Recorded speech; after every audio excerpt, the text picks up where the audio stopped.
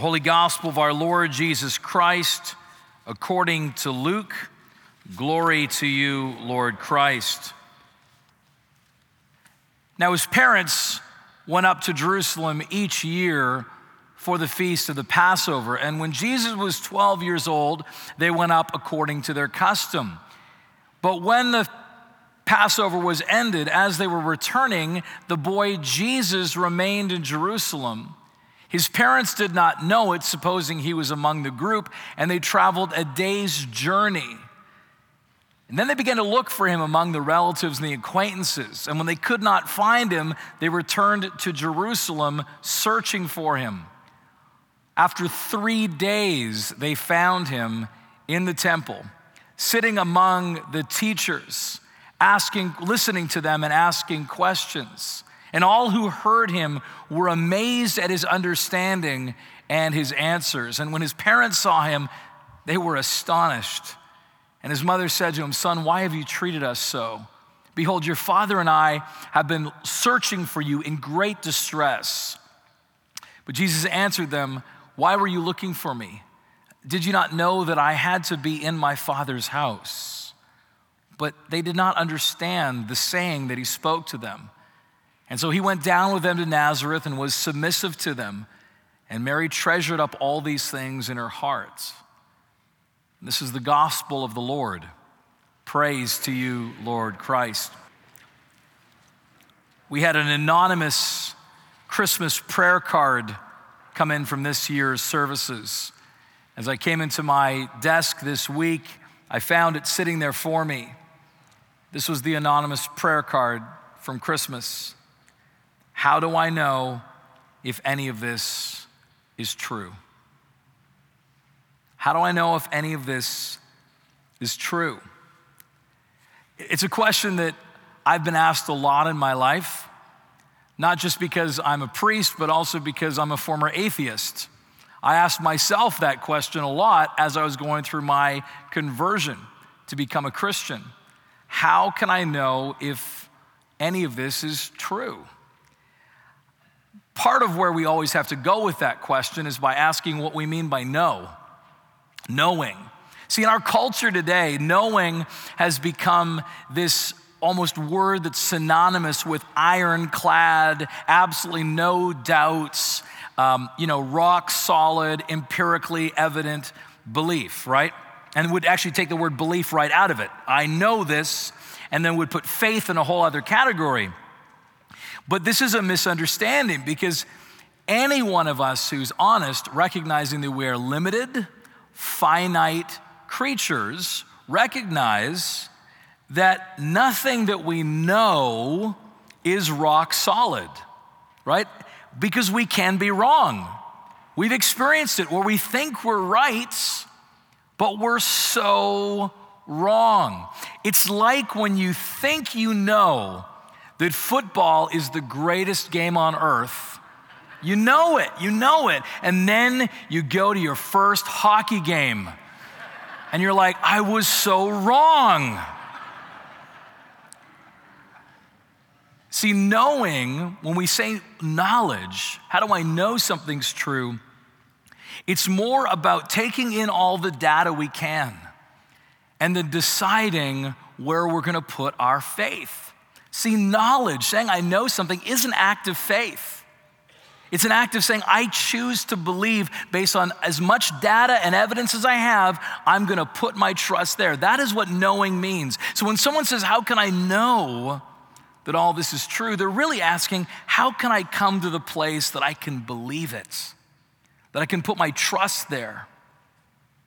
And the way that we find again and again in Scripture that we come to know Jesus, that we come to know this to be true, that we come to place our belief there, is as we hear about Jesus. The only way that we can know whether Jesus is for real and whether his story is for real is as we encounter the story of Jesus. This is not like some divine download that just happens one day and you go, oh, I get it, I believe. No, instead, Scripture and 2,000 years of church history have shown us it is as people sit with the story of Jesus, as we hear the story of Jesus told over and over again, that people come to a place where they begin to say, I believe that to be true. See, this story that we have today from Luke chapter 2 is really a finding Jesus story. Mary and Joseph lose Jesus, they go search for him, and they find him. And in some ways, if we'll read the story in that light, like it's a finding Jesus story, right?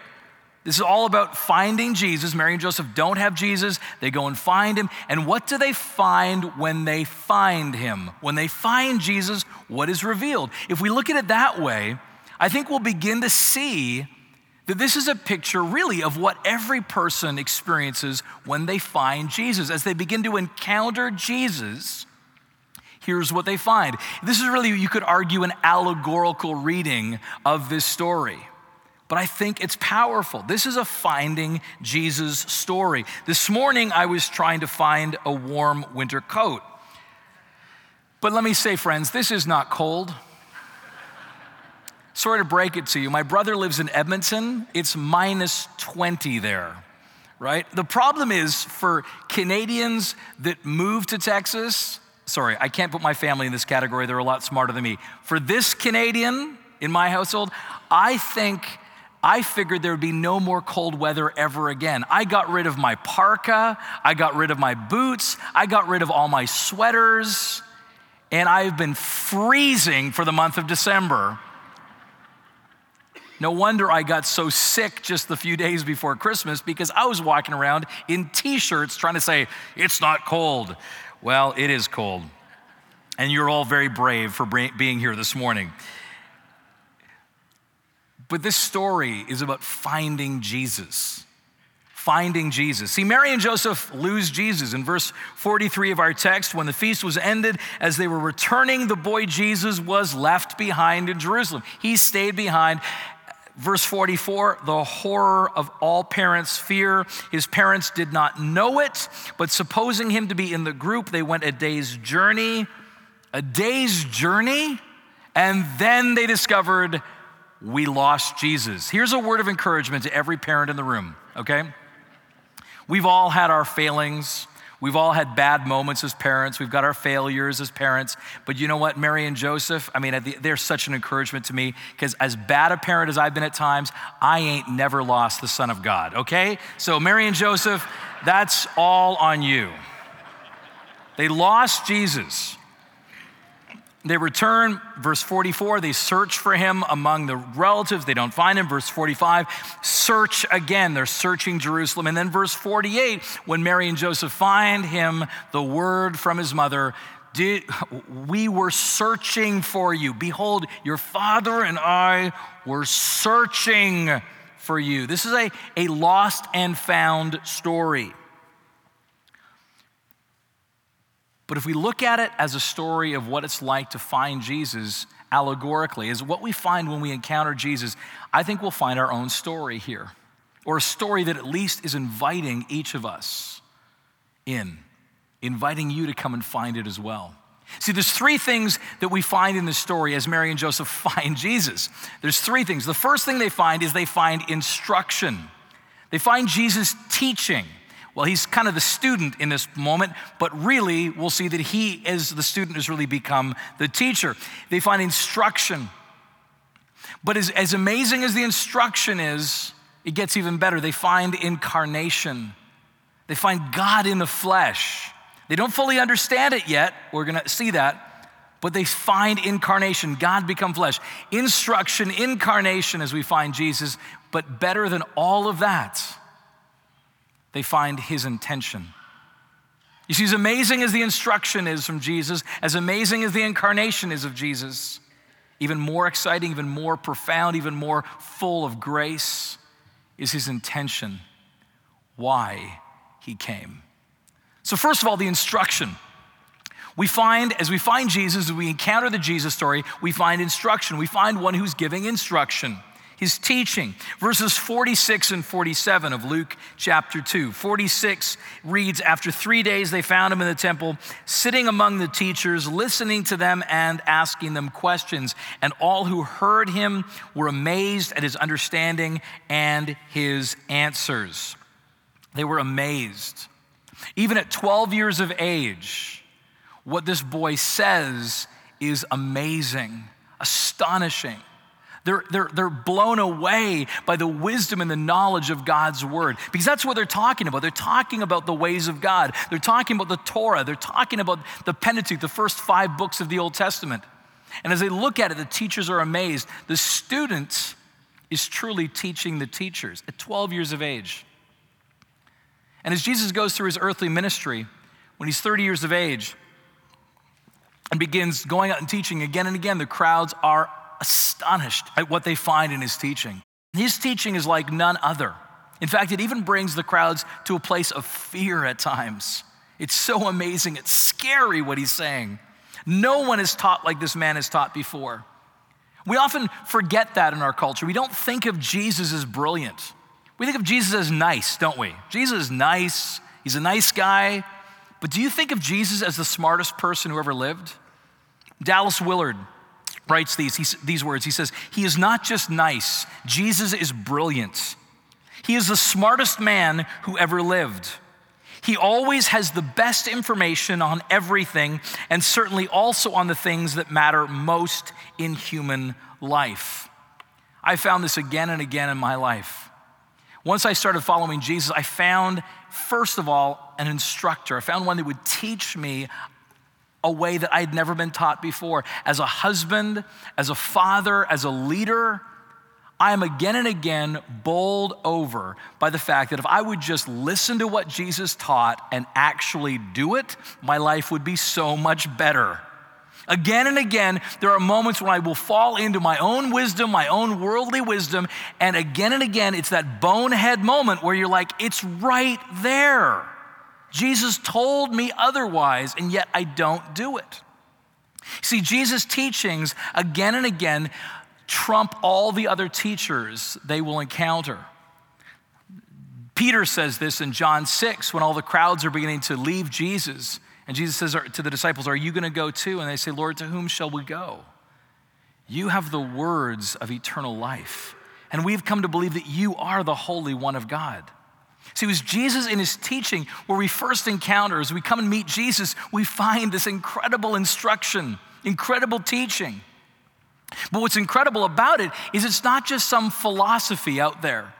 Jesus isn't just another one of those philosopher teachers out there saying, well, here's how you live the world. Here's one theoretical way to live the world. No, Jesus' teaching ultimately always centers back to himself. Everything Jesus teaches is applied in his own life. He is the center of his teaching. He is the one. This is why Jesus doesn't just say, here's the way you should live. He says in John 14, I am the way, the truth, and the life. No one comes to the Father but through me. Jesus' teaching, his instruction always centers on himself, which then leads us to the next point. See, it's not just as we find Jesus, how can I know this is real? Find Jesus and find an instruction, as incredible as that is, the best instruction offered. It's even more because we find in Jesus incarnation, not just instruction, incarnation. God become flesh, God moving into the neighborhood, God come among us, Jesus, our Emmanuel, God with us. See, when we find Jesus, we find a life, not just a set of teachings, we find a life, a real life. And that life was the light of men, as John 1 says. You see, Mary and Joseph don't fully understand who they're dealing with still. And I think that's a great encouragement for us as Christians. They don't fully understand, they don't fully comprehend who it is they're dealing with. Even after the virgin birth, the angels, the shepherds, Elizabeth and her testimony, Anna and Simeon, Mary and Joseph still don't fully understand that this is God come among us in the flesh. And we know that because in verse 50, we read these words. After Jesus says to them, did you not know that I must be in my Father's house? Verse 50, they did not understand the saying that he spoke to them. Isn't that an encouragement? Mary and Joseph didn't fully get it. They didn't. And so we don't always get it. There's more to understand. There's more to determine. There's more to be taught and more to learn about Jesus. You see, what Jesus has done here in verse 49 is he says these coded key strange words, my Father's house.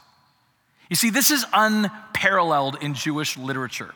There is nowhere else in Scripture, there is nowhere else in the rabbinic writings where any Jewish person would ever have the audacity to refer to God in heaven as my Father. There would be references to our Father in heaven, but never my Father. This is familial language. This is Jesus declaring that this is my dad. And this got Jesus into lots of trouble in his teaching. You know, in John chapter 5, the moment that the real pressure starts getting turned on towards Jesus' execution happens because he makes a reference to his Father. Jesus in John 5 has just healed the man at the pool of Bethesda. This man has been an invalid for 38 years. Jesus comes and heals him, but it's the Sabbath day. And so we read in John 5, verse 15, the man went away and told the Jews that it was Jesus who'd healed him. And this is why the Jews were persecuting Jesus, because he was doing these things on the Sabbath. But Jesus answered them, my Father is working until now, and I am working. This was why the Jews were seeking all the more to kill him, because not only was he breaking the Sabbath, but he was even calling God his own Father, making himself equal with God. Jesus is declaring here that he is God's Son. God has come in the flesh. We say it in the creed every week. These words that we pronounce before we preach. I say the creed before I preach, because this becomes the anchor point that says whatever follows had better be in line with the creed, or you should phone the bishop. For his sake, for us and for our salvation, he came down from heaven, was incarnate from the Holy Spirit and the Virgin Mary, and was made man. Incarnation, God become flesh. Veiled in flesh, the Godhead see. Hail incarnate deity, pleased as man with man to dwell, Jesus our Emmanuel. I would sing it, but you hear how bad my voice is. And this life, this incarnation life, Jesus' own life, as we find him, it's inexhaustible. Isn't it amazing with Jesus' life? It's like his teachings. You know, you can keep reading Jesus' teachings and you just keep finding more, but so it is with his incarnate life. You look at his life. Every week I find, as I prepare to teach and to preach, I am again shocked as I read about Jesus' life how much I didn't know the week before. I didn't see it. There's always more. There's more to be revealed. Jesus' incarnate life is inexhaustible. We will never get to the point where we completely understand the fullness of the deity living in Christ. And I would even argue, I'll go on a limb here, I even think in eternity that we're not. I think eternity is going to be us continuing to worship Jesus as we explore the inexhaustible nature of his glory and his divinity. Right? God never promised you and I that we're going to be omniscient in heaven, just that the sin will finally be put away. Right? We get to explore the inexhaustible nature of the incarnation. And what this does is it gives us a new worldview. See, if we begin to believe that this incarnate life, this is what we find when we encounter Jesus, is this life, God become flesh. It gives us a life, a worldview to see all of our life through. It becomes a lens by which we look at life. His life becomes the promise of our own life. This becomes a picture of what true life is to look like. I like how C.S. Lewis says this. He says, I believe in Christianity as I believe that the sun has risen. Not only because I see it, but because by it I see everything else. Jesus' life, his incarnation, gives us the lens by which we begin to understand all of human life. When we find Jesus in this finding Jesus story, we find instruction, but even more than that, we find incarnation. God become flesh, my Father. But even more than that, and even more profound, as amazing as those two things are, we finally find his intention, why he came, what his purpose was in leaving his throne in heaven and coming down to us. His intention, and we see it in a little tiny word. A little tiny word here. It's the word submit. Verse 51, and he came with them down to Nazareth and was submissive to them. I mean, do you hear that? That he's, after all that we've just seen, the greatest teacher that ever walked the earth, God in flesh, incarnate, became submissive to Mary and Joseph. It means subject, it means stand under, it means fully obey. That he placed himself below this human couple and submitted himself to them. And it's a picture of Jesus' intention, why he came. See, as amazing as his teaching is, as amazing as it is to imagine that the God of the universe has come in the flesh, it is utterly unbelievable that his intention would be to place himself below us. His subjection to Mary and Joseph is a little picture, a little sign of his entire life, a life of service, a life of sacrifice, a life of sacrificial love. Jesus came, his intention was to place himself below us so that he would save us. In Mark 10, we need to hear this. In a world of just broken understanding of power, where power dynamics are so abused in our world, politically, in Hollywood, everywhere. Jesus, with his disciples, says these words about what power, true power, should look like. Mark 10, you know that those who are considered rulers of the Gentiles lord it over them, and their great ones exercise authority over them. But it shall not be so among you. But whoever would be great among you must become your servant. And whoever would be first of you must be slave of all. For even the Son of Man came not to be served, but to serve, and to give his life as a ransom for many. See, even in this story with Jesus being found in the temple, we even see the little hints at exactly what this service is going to look like. Verse 41, it says that this all happens in the context of the Passover. It'll be 21 years later that this 12-year-old would have grown up, and he will again come to Jerusalem on the Passover. That feast celebrating the victory and the freedom of coming out of Egypt, where that sacrificial lamb had to die so that the angel of death would pass by the Israelites. But on this Passover, 21 years later, he will be the sacrificial lamb. He will be the Passover lamb. And not only do we see the Passover reference here, but we even see resurrection in this text. What he's truly come to do to free us from sin and death. Verse 46. Oh, how I love to tell the story. Verse 46. After 3 days, they found him. Do you hear it? After 3 days, they found him. 3 days. At the end of Luke's gospel in chapter 24, there will be 2 disciples walking along the road to Emmaus. They will be leaving Jerusalem, just as Mary and Joseph had left Jerusalem after the Passover. Jesus will appear to them, and they will say to him, "It has been 3 days since we lost him." And there he is standing before them. It's a picture of resurrection. See, Jesus' intention, as incredible as his teaching is, as incredible as the concept of this incarnation, God become flesh is, it is nothing in comparison to the fact that his intention was to come and pour it all out for you and me. That will change the world. That is something we've never seen before, but in him. And it's the reason we celebrate Eucharist every week. Because I don't know about you, but I lose Jesus all the time. See, this isn't just a one-time thing. Through brokenness, through pain, through suffering, through distraction, whatever it may be, I may lose Jesus on a regular basis. No, I'm not talking about losing your salvation, but you follow what I'm saying. I get to a place where I've kind of misplaced Jesus. And on a weekly basis, we put on display in this sacrament the death and resurrection of the Son of God.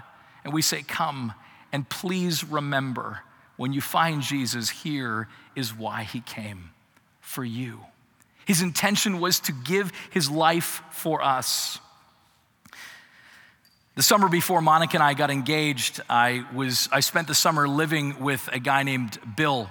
And Bill was the first Broadway actor I'd ever lived with, ever worked with. And he and I were living together in the same apartment because he was the lead in one production we were doing, and I was the lead in the other production. His was much better. They hired the Broadway actor to play the leading role, high French comedy, Jean-Baptiste Moliere's The Miser. That was in the evenings, glory. In the afternoons, with screaming children, I was Robin Hood in Robin Hood the Musical. Not so glorious. But Bill and I spent the summer as roommates. And one day he said to me, Paul, I want to find what you have found. He was an unbeliever, and he said, I want to find what you've found. And so every night from that point on through the rest of the summer, we sat together, and Bill would pour a glass of wine, and we would talk about finding Jesus. And we talk about the instruction and Jesus' teaching. We talk about the incarnation. But then we talk about Jesus' intention. And I talk about how Jesus had come for him, for me. How all of that Godhead in that man had come to subject himself to suffering and death for you and me. And there wasn't a great conversion moment in that summer. It didn't all have a happy ending. But here's what Bill left me with. Near the end of the summer, he said to me one night when we were talking about the crucifixion and God, all of God, come in Jesus and pouring that out for us. He said, that I cannot shake. That convicts me in a way that nothing else will. How do I know that any of this is real? The way we find the reality of this, the truth of this, the way we know that we choose to put our faith there is by encountering the story of Jesus, by beholding Jesus, by finding Jesus. And as we find Jesus, we find the greatest instructor ever known. But even more, we find in Jesus incarnation, God become flesh, living among us, a life. But greater than any of those, we find his intention was to come not to be served, not to be served, but to serve, and to give his life as a ransom for many. In 2018, will I put at the top of my priority list regularly seeking after Jesus? Do I desire above all things to know him and him crucified in my life? Why lies he in such mean estate, where ox and ass are feeding? Good Christians fear, for sinners hear, the silent word is pleading. Nails, spears shall pierce him through. The cross he bore for me, for you. Hail, hail the Word made flesh, the babe, the Son of Mary. In the name of the Father, and of the Son, and of the Holy Spirit. Amen.